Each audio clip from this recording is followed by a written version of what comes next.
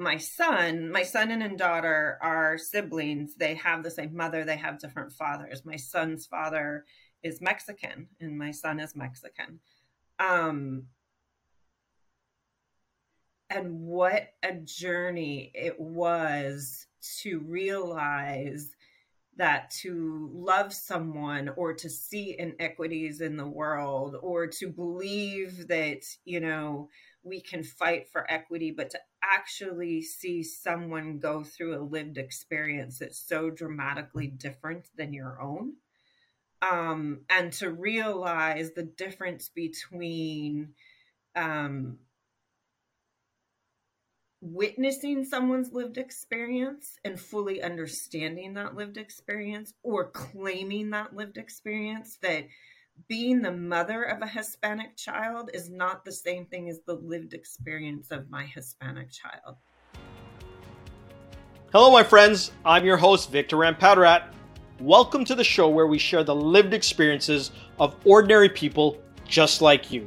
We're amplifying your voice to provide a different perspective on diversity, equity, and inclusion. Our goal is simple: humanize DEI so we can move closer to a culture of belonging and respect. Our next guest has a huge heart for helping people.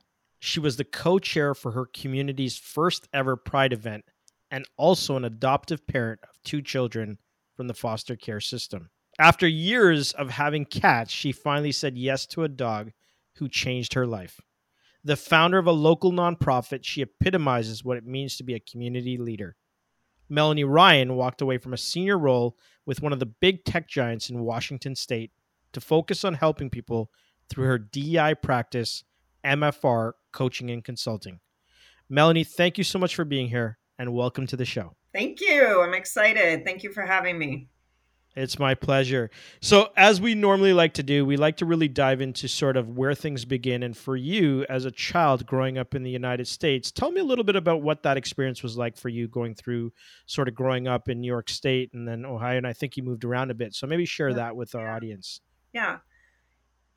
I wouldn't say there's anything spectacular about my childhood. I would say that when you look at,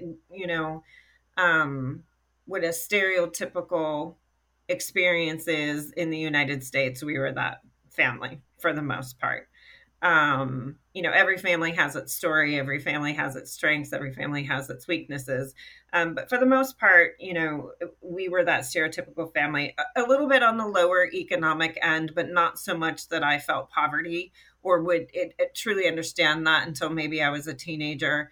I definitely, in my earlier years, I went to schools that had a lot of diversity. But as I moved from New York and as I moved into Ohio and I moved to Washington State, less so. And so my experience was very much shaped by families that looked like me, with value systems that looked like me, with faith systems that looked like me.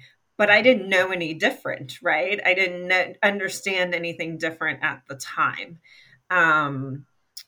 Except for when we first moved to Washington State, I had a moment, I was 12, where I realized there's large Native American communities, indigenous communities here. And where I had lived previously, there weren't. And I remember noticing that, right? And I remember noticing I noticed that. And I didn't understand what to do with all of that information, but it was one of those moments. But for the most part, it was just, a mom and dad. My mom stayed home. I had, I was the oldest of 4. And it was average. It was average.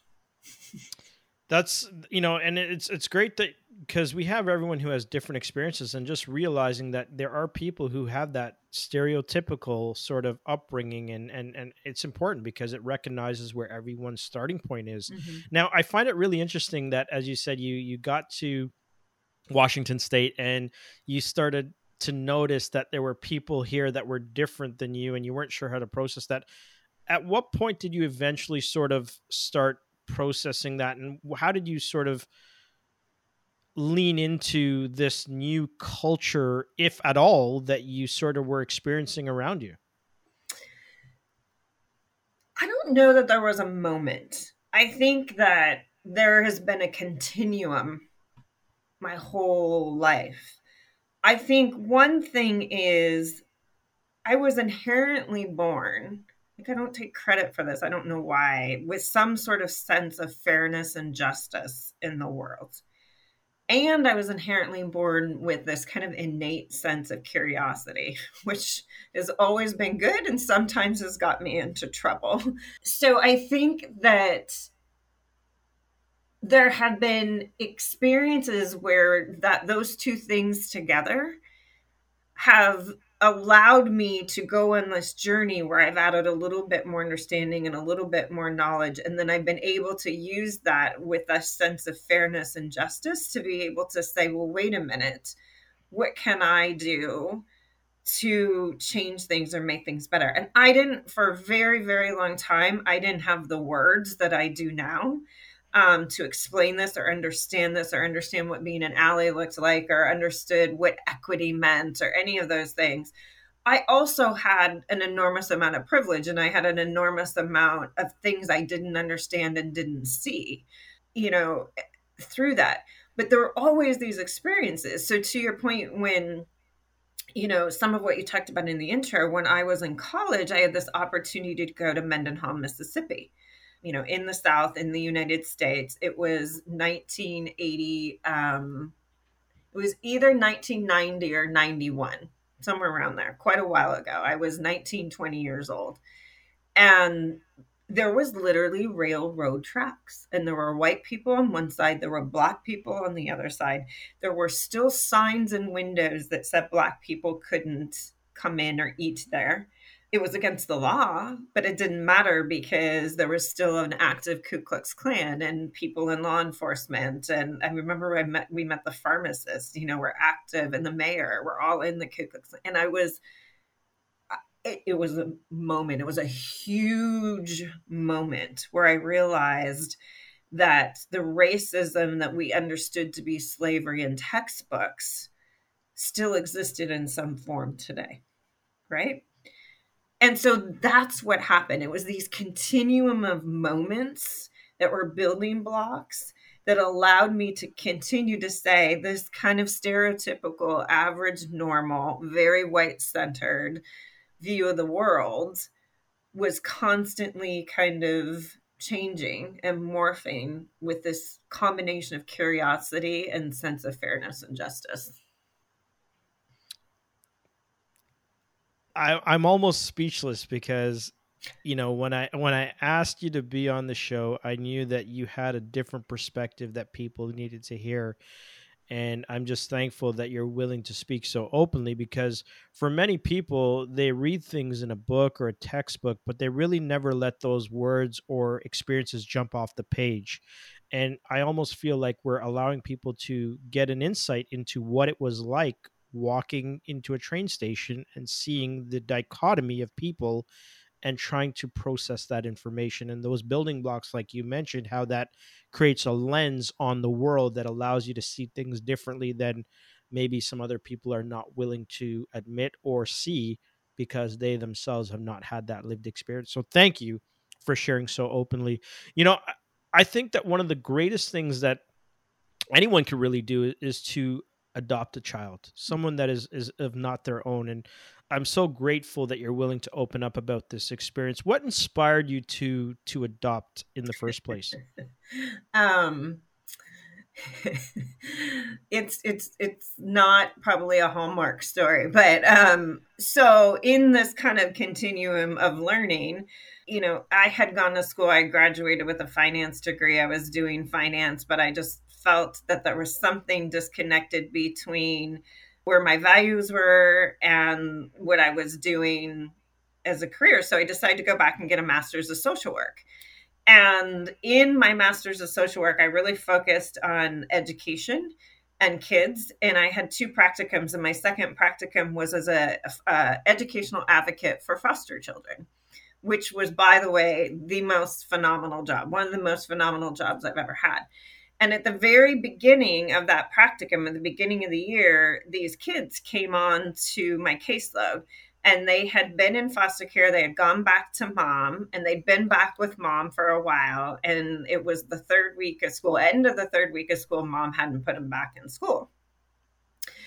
And so it was my first case. So like I read the file backwards and forwards and left and right, contacted mom. Mom denied. She didn't want our services. So it was like, okay, there wasn't much I could do.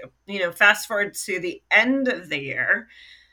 And my husband and I were really ambivalent about having our own children. But we had a new house that we had built that had 2 bedrooms that were never used. The door was always shut. And we'd really seen the need in foster care for foster parents. And so we said, well, we could foster because they're not permanently going to be ours. And so, we could just do that for a while. And so we went and we were in the process of doing that. And these kids that were on my caseload at the beginning came back on my caseload at the end. They were going back into foster care again. The educational year had been somewhat of a disaster for them. We had our offices in the same offices as the Department of Children and Family Services. And the social worker was in the office working. I could hear her, and she was trying to find a home for them to place them. The 5-year-olds, there were 2 brothers who were teenagers. No one wants teenage boys. So she was having a very hard time placing them. And I said, well, we can take them. I popped my head over Q, and I said, we can take them. I mean, I knew about them. I'd read their file. And that was that. And that was the beginning of that story. But it wasn't like, oh, we want to go save the world. Or it was very practical. It was like, we're not sure we want to have children. We've got room in our house. There's a need. Let's do it. It was just this very practical decision. But serendipitously, it's changed your life, has it not? Yeah. I mean, you couldn't have a more transformative decision than what we made that we thought was very practical. In fact, when we did our foster classes, the instructor said, who's doing foster to adopt and who's doing foster? And we just raised our hands saying, we're just foster. And she said, I'm warning those of you who are doing foster that big people fall in love with little people, and almost all of you will adopt. And my husband and I laughed out loud. We went, pfft. And she looked at us and she goes, you'll be the first. And were you the first? Well, pretty much. The kids I told you about? Yep. Within weeks of coming to our house, the social worker said, they're not coming home. They're not going home this time. They don't have family who can adopt them. Can you be a long-term placement for them? Will we try to find an adoptive family? And we said, what are you talking about? We are their adoptive family. So it took weeks. And one of the things that you shared with me in private, because we had a conversation, as everyone knows as listeners, that I'm also the CEO of Discourse, which is a diversity, equity, inclusion startup as well.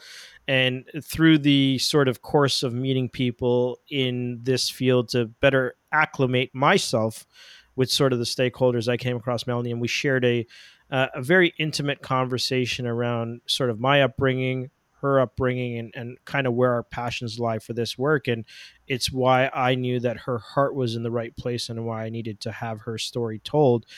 She had an opportunity to see life through a different perspective. And I would like you to share with our listeners sort of, what that was like as you started to realize the hard stuff that comes along with the adoption process, especially when you are adopting someone who is not of your ethnicity or race. Mm-hmm.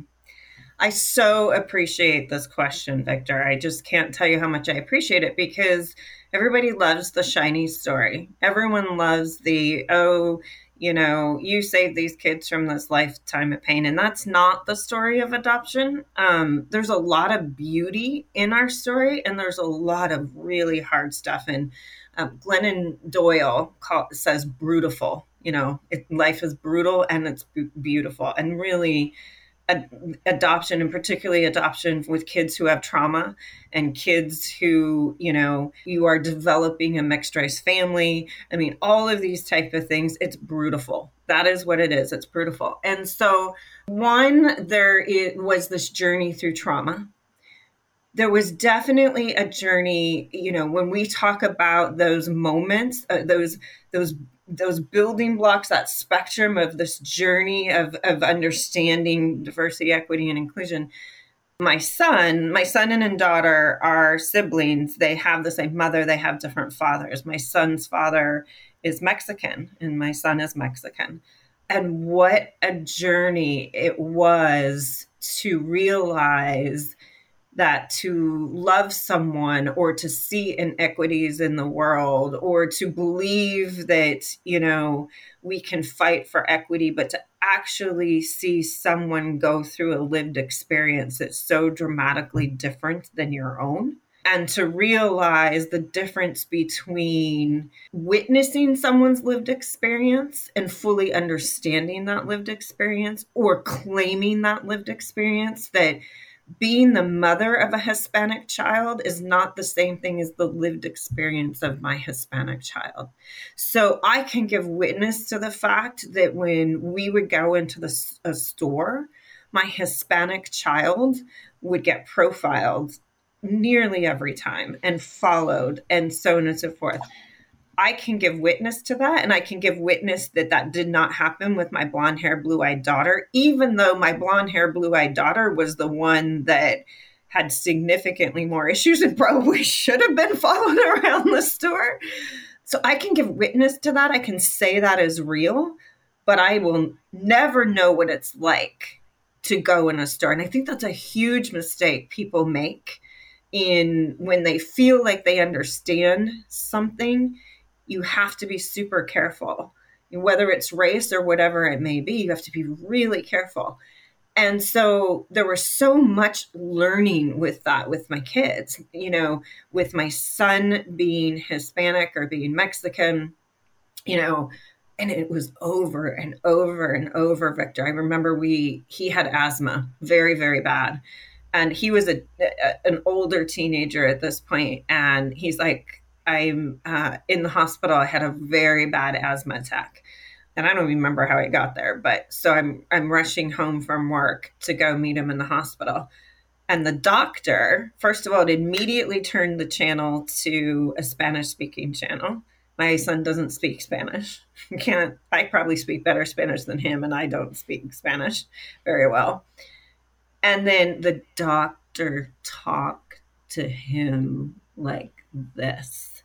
And finally, my son just looks at him and he said, I was born in Denver. and, and it's just over and over and over again. And it's heartbreaking. It's heartbreaking for humanity. It was heartbreaking as a mom. And it's probably one of the single most powerful things that has helped me do this work as a white woman effectively in so many ways, to know where my line is and where my lane is. And we spoke about that in our private conversation, and it's truly powerful, because when you can understand, not claim to be your own, like you mentioned, but to understand it in a visceral, impactful manner, because that is your child. Yes.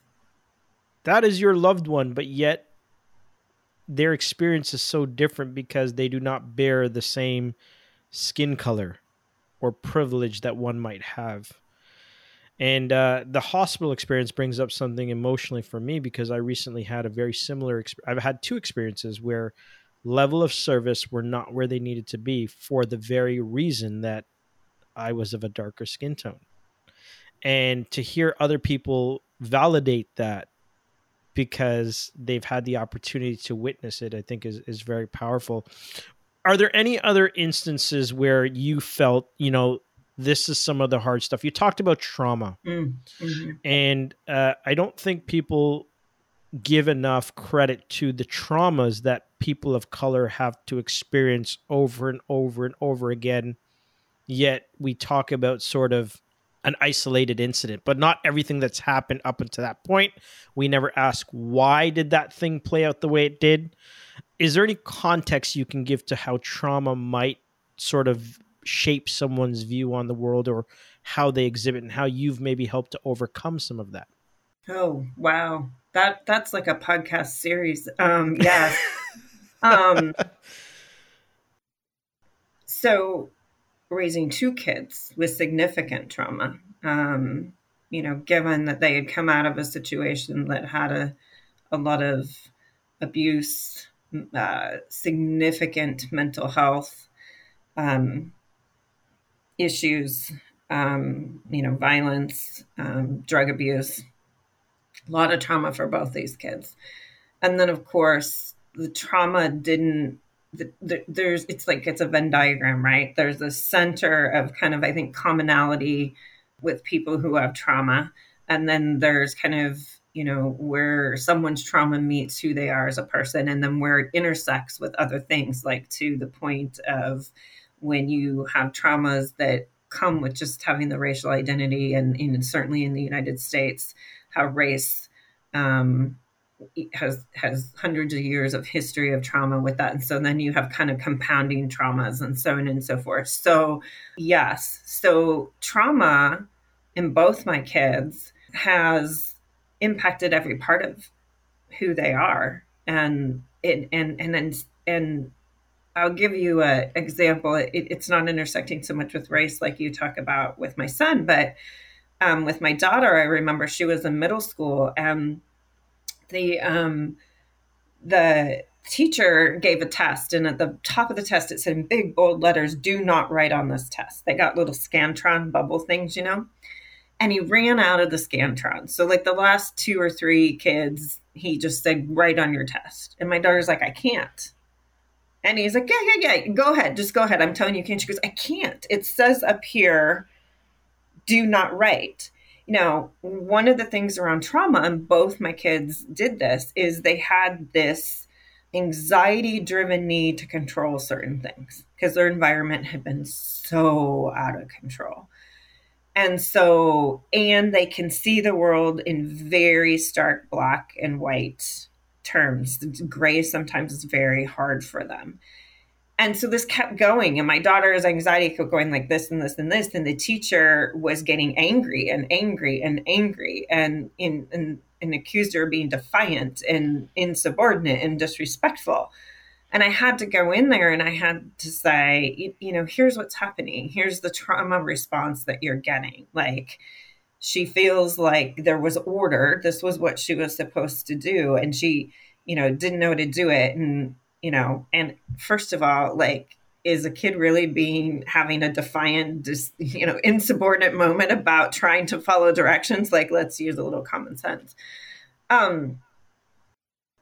So trauma disrupts, your physical systems, your emotional and mental health systems, and both my kids, and that has been life-changing because it has allowed me to be able to have an empathy I don't think I would ever have. Like, when people act or respond a certain way, to be able to say behavior has reasons, and it doesn't always excuse or make behavior okay. And it doesn't mean we don't have boundaries, but be curious about why.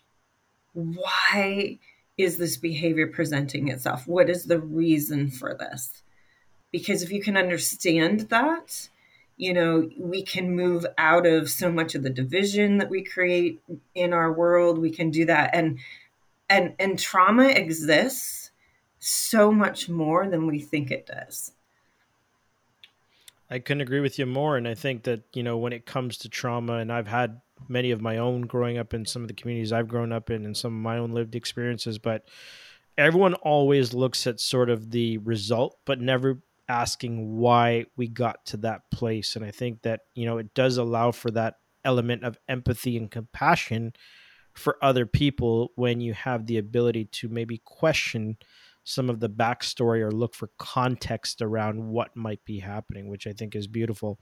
You know, as a parent, I'm a parent myself, and I've got a little 3-year-old girl, and she really, I've never really understood love to the capacity at which I have been able to in being a parent. And what did it do for you as you started to have to realize sort of what it was like in an empathetic way with how your children had to live in the skin that they were in and some of the things that they were dealing with in society?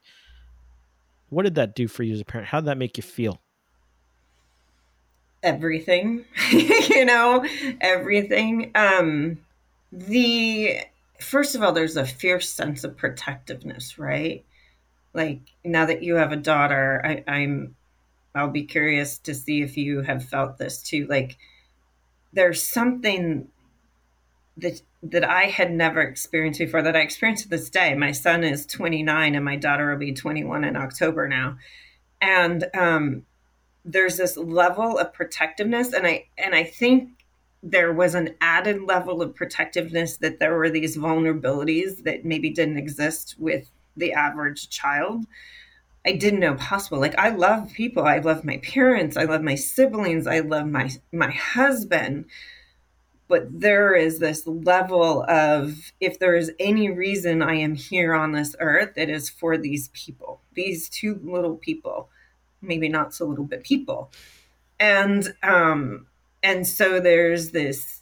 I think that's the other thing, meaning, like, that everything that I believe, that all of my values, like, those children are embedded in that, and it is just this meaning for my life, and this fierce protectiveness of them and who they are and their journey. And then, of course, there's also levels of guilt that I don't think I ever knew that I could experience, and I don't spend a lot of time in guilt. I rarely spend time in guilt, but when I've had guilt, it is always with my children. And I think the best thing, or best way I can see that, is having these children, being a parent, being a mom to these children, is the most visceral human experience I've ever had. That's a big statement. It's a big job. That it is. And going back to what you said about my daughter, it totally, protection. I'm responsible for her. Mm-hmm. Especially at 3 years old, where she cannot do for herself. Mm-hmm. There's a level of responsibility that I've never felt. And with that responsibility comes the responsibility of protection, because she cannot do for herself. And I often look at, I love things like the National Geographic, and you see sort of these animals as they have their young, how they protect them. And then, I've always said that my goal is to give her the tools to be successful, because as she goes onto the road herself, it's going to be her responsibility, right? And I actually have something where I say, they say it's not our job to prepare the child for the road, but it's not our job to prepare the road for the child, but the child for the road. Mm-hmm. And my goal with Discourse is to do both, is mm-hmm. to not only prepare her, as that is my fatherly duty and my responsibility to her as a parent, but at the same time, if I can't do something to fix the societal constructs that sort of marginalize people of color or women, because we talk about gender equality, there's so many aspects to this work that, I feel like I would have failed in some respects as a parent, right? So it's now doing my part to build equitable systems that allow for anyone, regardless, that, not someone's getting 100-meter, the Olympics are going on right now, but 100-meter head start just because of the way they were born. But we have equitable systems that give everyone sort of that even playing field, that, if you've got the grit and determination, because those things all matter, that you can actually make something yourself in this country. So yeah, beautiful share. Thank you. We talk about my son, but my daughter identifies within the LGBTQ community. Okay. She doesn't quite know which letter she chooses yet. So I'll just say the LGBTQ community. So, I have two kids who, as you look at societal norms, are sitting on the margins. And again, so when we talk about this place that I grew up in, where I sat solidly in the middle of, what was the norm, with some, experience of being a girl and a woman. Certainly I have felt and have had experiences around that and that have been very inequitable.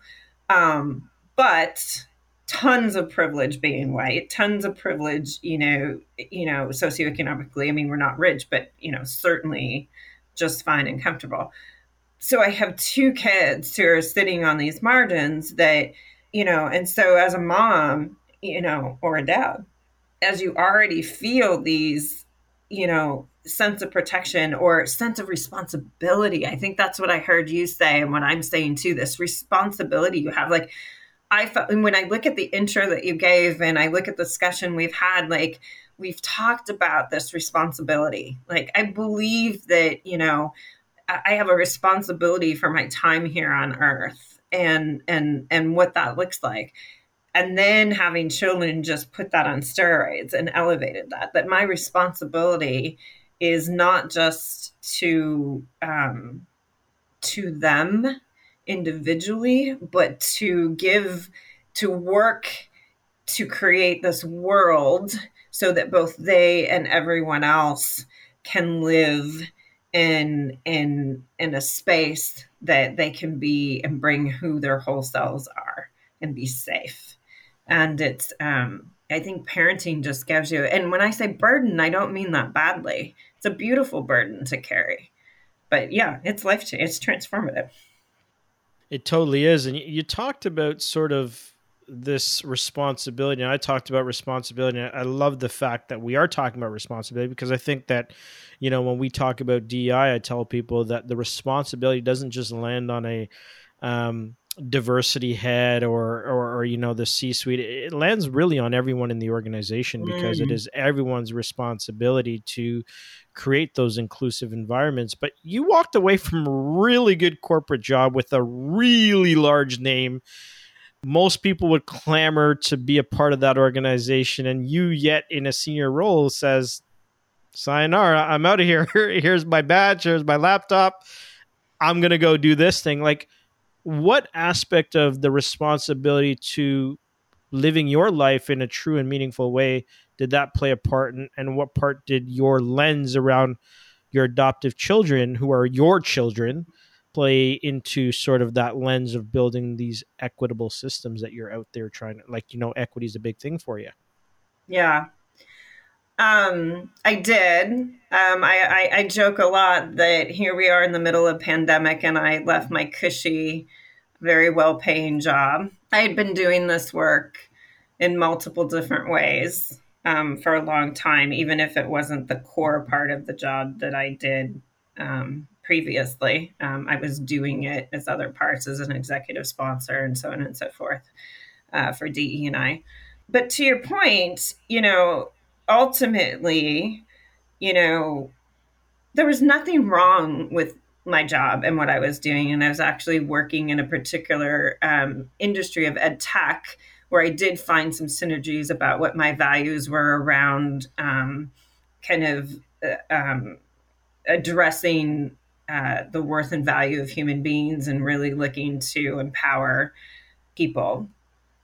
But ultimately, what I had to look at is that, I turned 50 this summer, and I had to look at, I'm on the back half of my career. We'll see how long I go.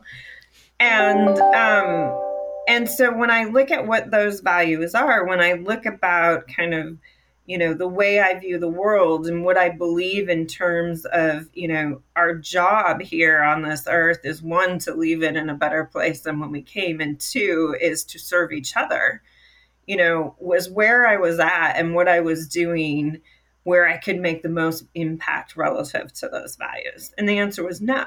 So it wasn't like, oh, this is horrible and awful and even bad. It was that I have limited time to be able to serve others and to leave this world better than when I started. And so where can I do that? How can I use my strengths, my talents, my resources to meet those objectives? And that's where it led to where I am now. And I have no regrets, none. And that's why I needed to, because we aligned so much on that one piece of just sort of, you've got so many things that you've accomplished in life, but really, what does it all mean? Mm-hmm. Right. And how are you utilizing the time that you're on this planet? Because I tell people all the time, there's two things I can guarantee: you'll die and you'll pay taxes. Right. And other than that, there's no other real guarantee. So how are you utilizing that time in such a way that allows for you to leave this world better? And I think that the work that you're doing is really in service to humanity and really trying to ensure that you are playing your part in this very real conversation around D&I. And I'm very selective of who I bring on the show with respect to this industry, because it's become muddled in the last little bit over a lot of people striving to get in as what I call the DEI gold rush. But you're someone who, like you said, has played a significant role in an organization who, might I add, has had huge success in terms of D&I, and it's been a focus for them for quite some time. Which I always look to your CEO for sort of the thoughts that he has as well, because he really drives home the conversation, because he himself is of a marginalized ethnic background, right? Yes. So yes. I think it's very beautiful, the work that you are doing.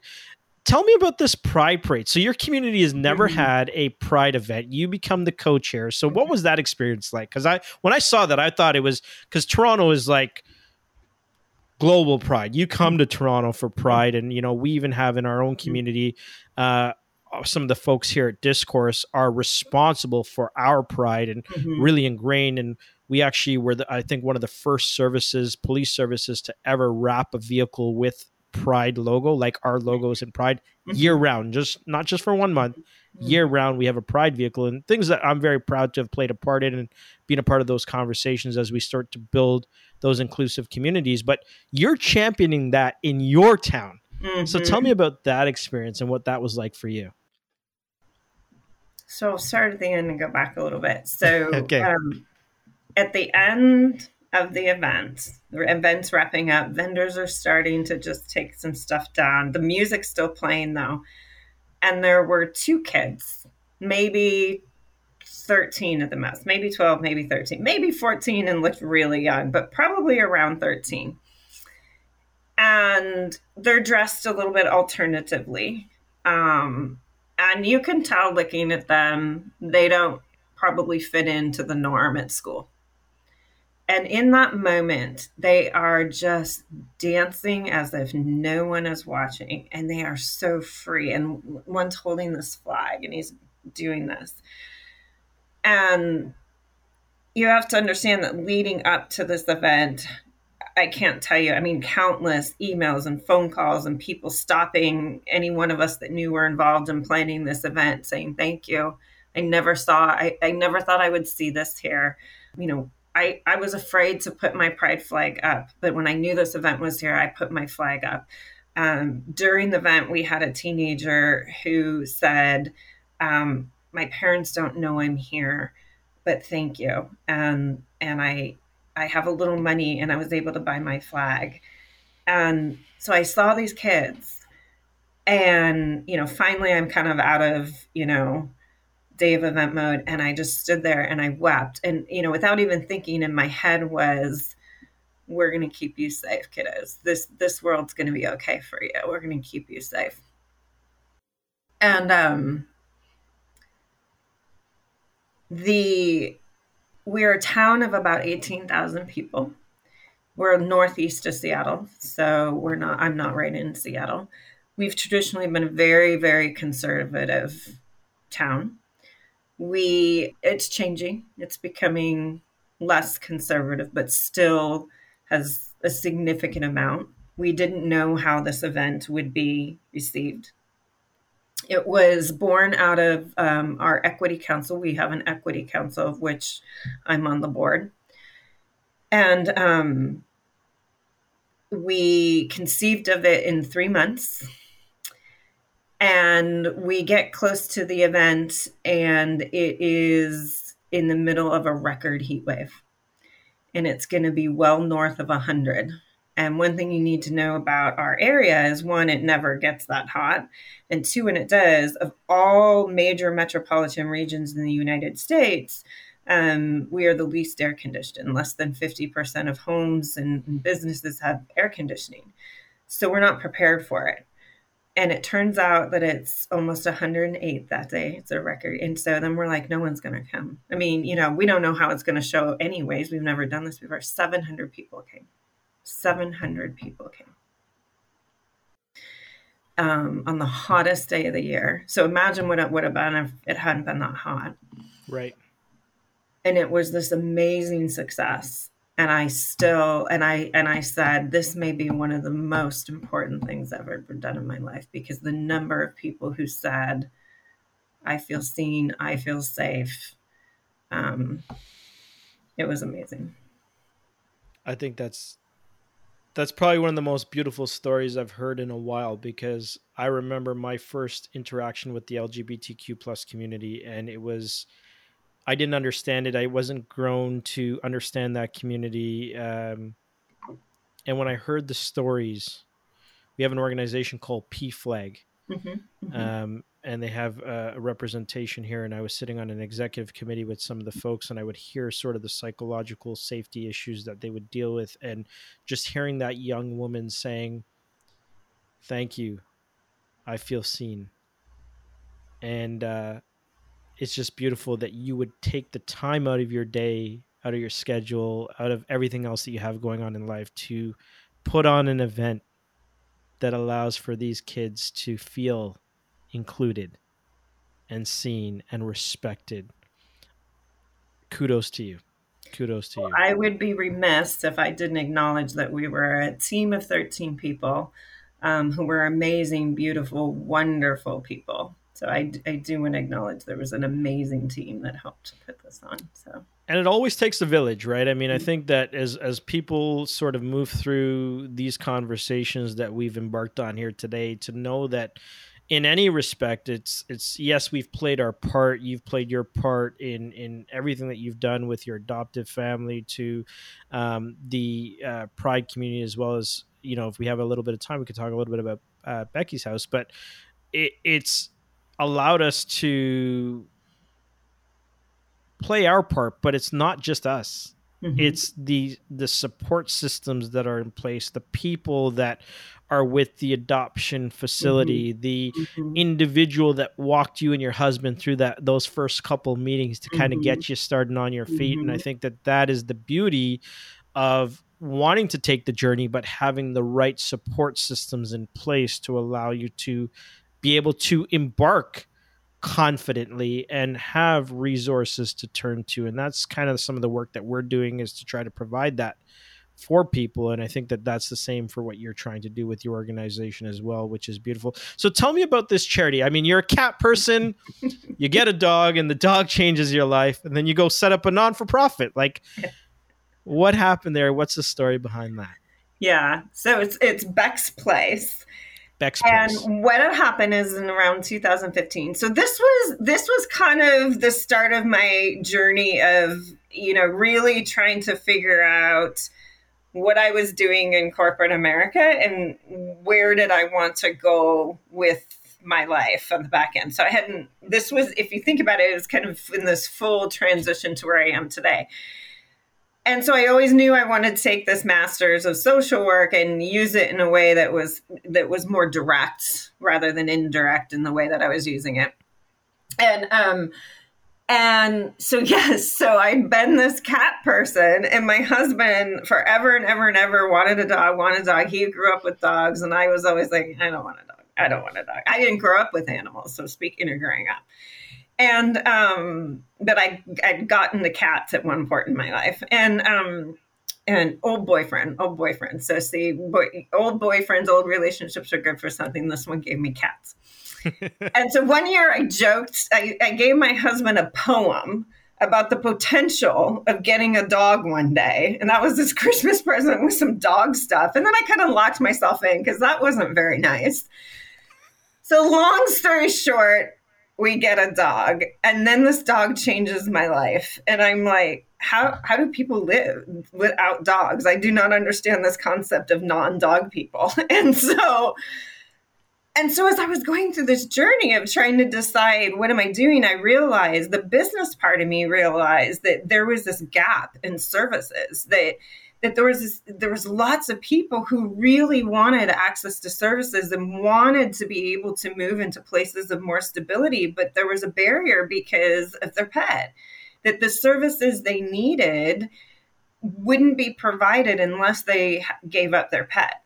And so I was like, this is perfect. Like, I have this huge passion for humans. I have this huge passion for pets, and I have a lot of business acumen. And so we created Beck's Place to remove those pet-related barriers so that humans could get access to those services and not give up their pet. And the core of what we do, the heart of what we do, is our foster boarding program, where we'll temporarily care for the pet while the human gets their services. Probably about 44% of our humans need housing or shelter services temporarily. Can't bring their pet. And then the next two most common are they're getting services for substance abuse. And then domestic violence situations where they need to get to safety. And then also they may have a medical hospitalization or a legal issue, or some of the other ones that round it out.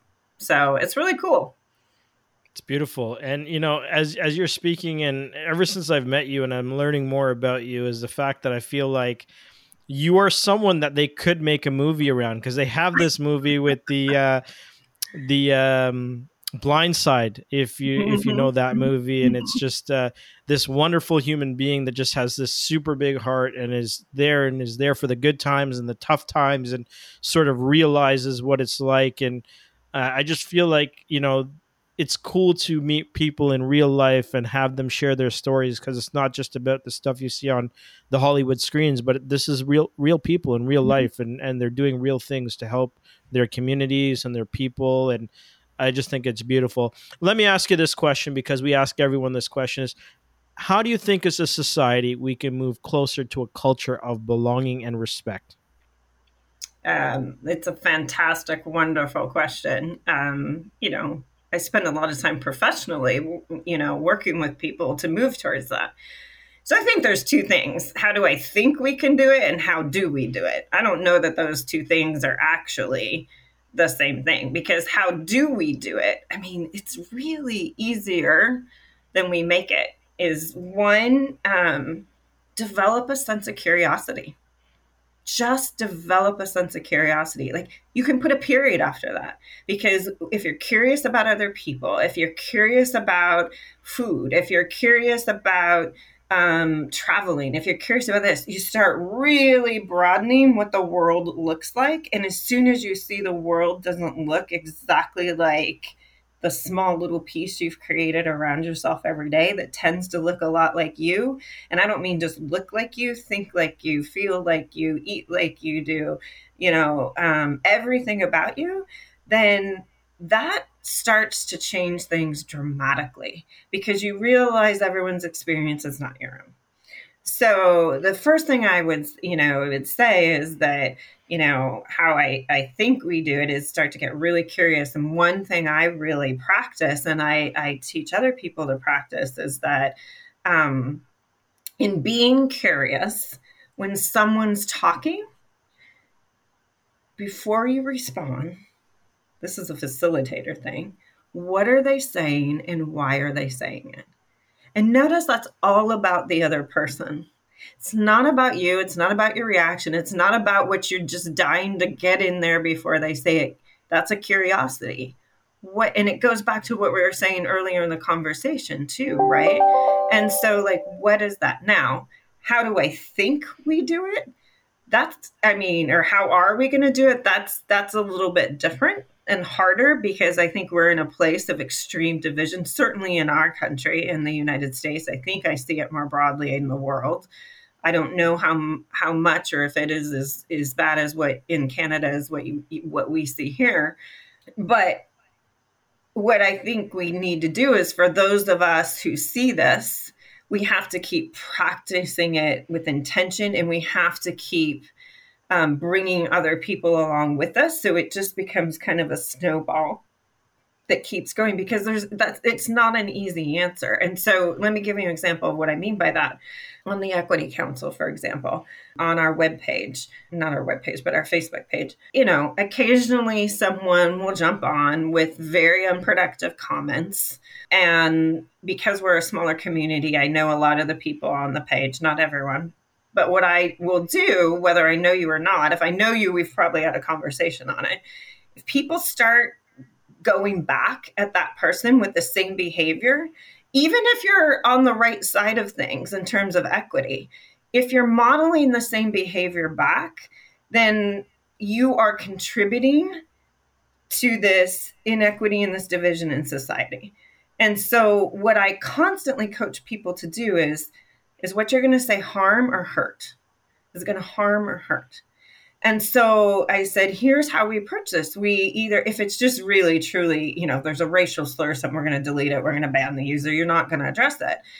Otherwise, usually what we just say is, hey, thanks for questioning here. We have a set of common agreements.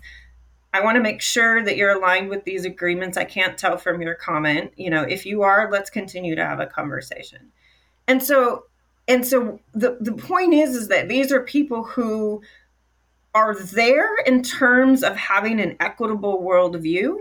But if you're not there in terms of being able to communicate that worldview in a way that is going to achieve the objectives that you want everybody to move there with you, then you're harming. You're harming, even though you don't think you're harming because you believe the right thing. I'm not even sure I'm still on the question anymore because I got so excited. Well, that's usually what happens when you have a passion for the work that you do, right? Is that you have your values, your opinions, your lived experience, and you sort of bottle it all up into one, and you bring forth it in conversation, and that's really discourse, right? It's like there is no right or wrong or yes or no. It's creating spaces. And I love the fact that you talked about taking that second and just saying, okay, where is this coming from?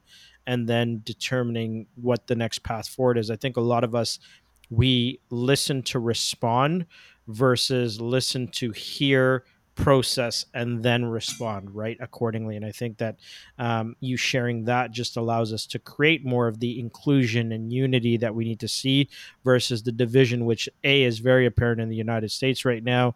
And we're starting to have some significant issues, and there's some studies that have come out here in Canada as well.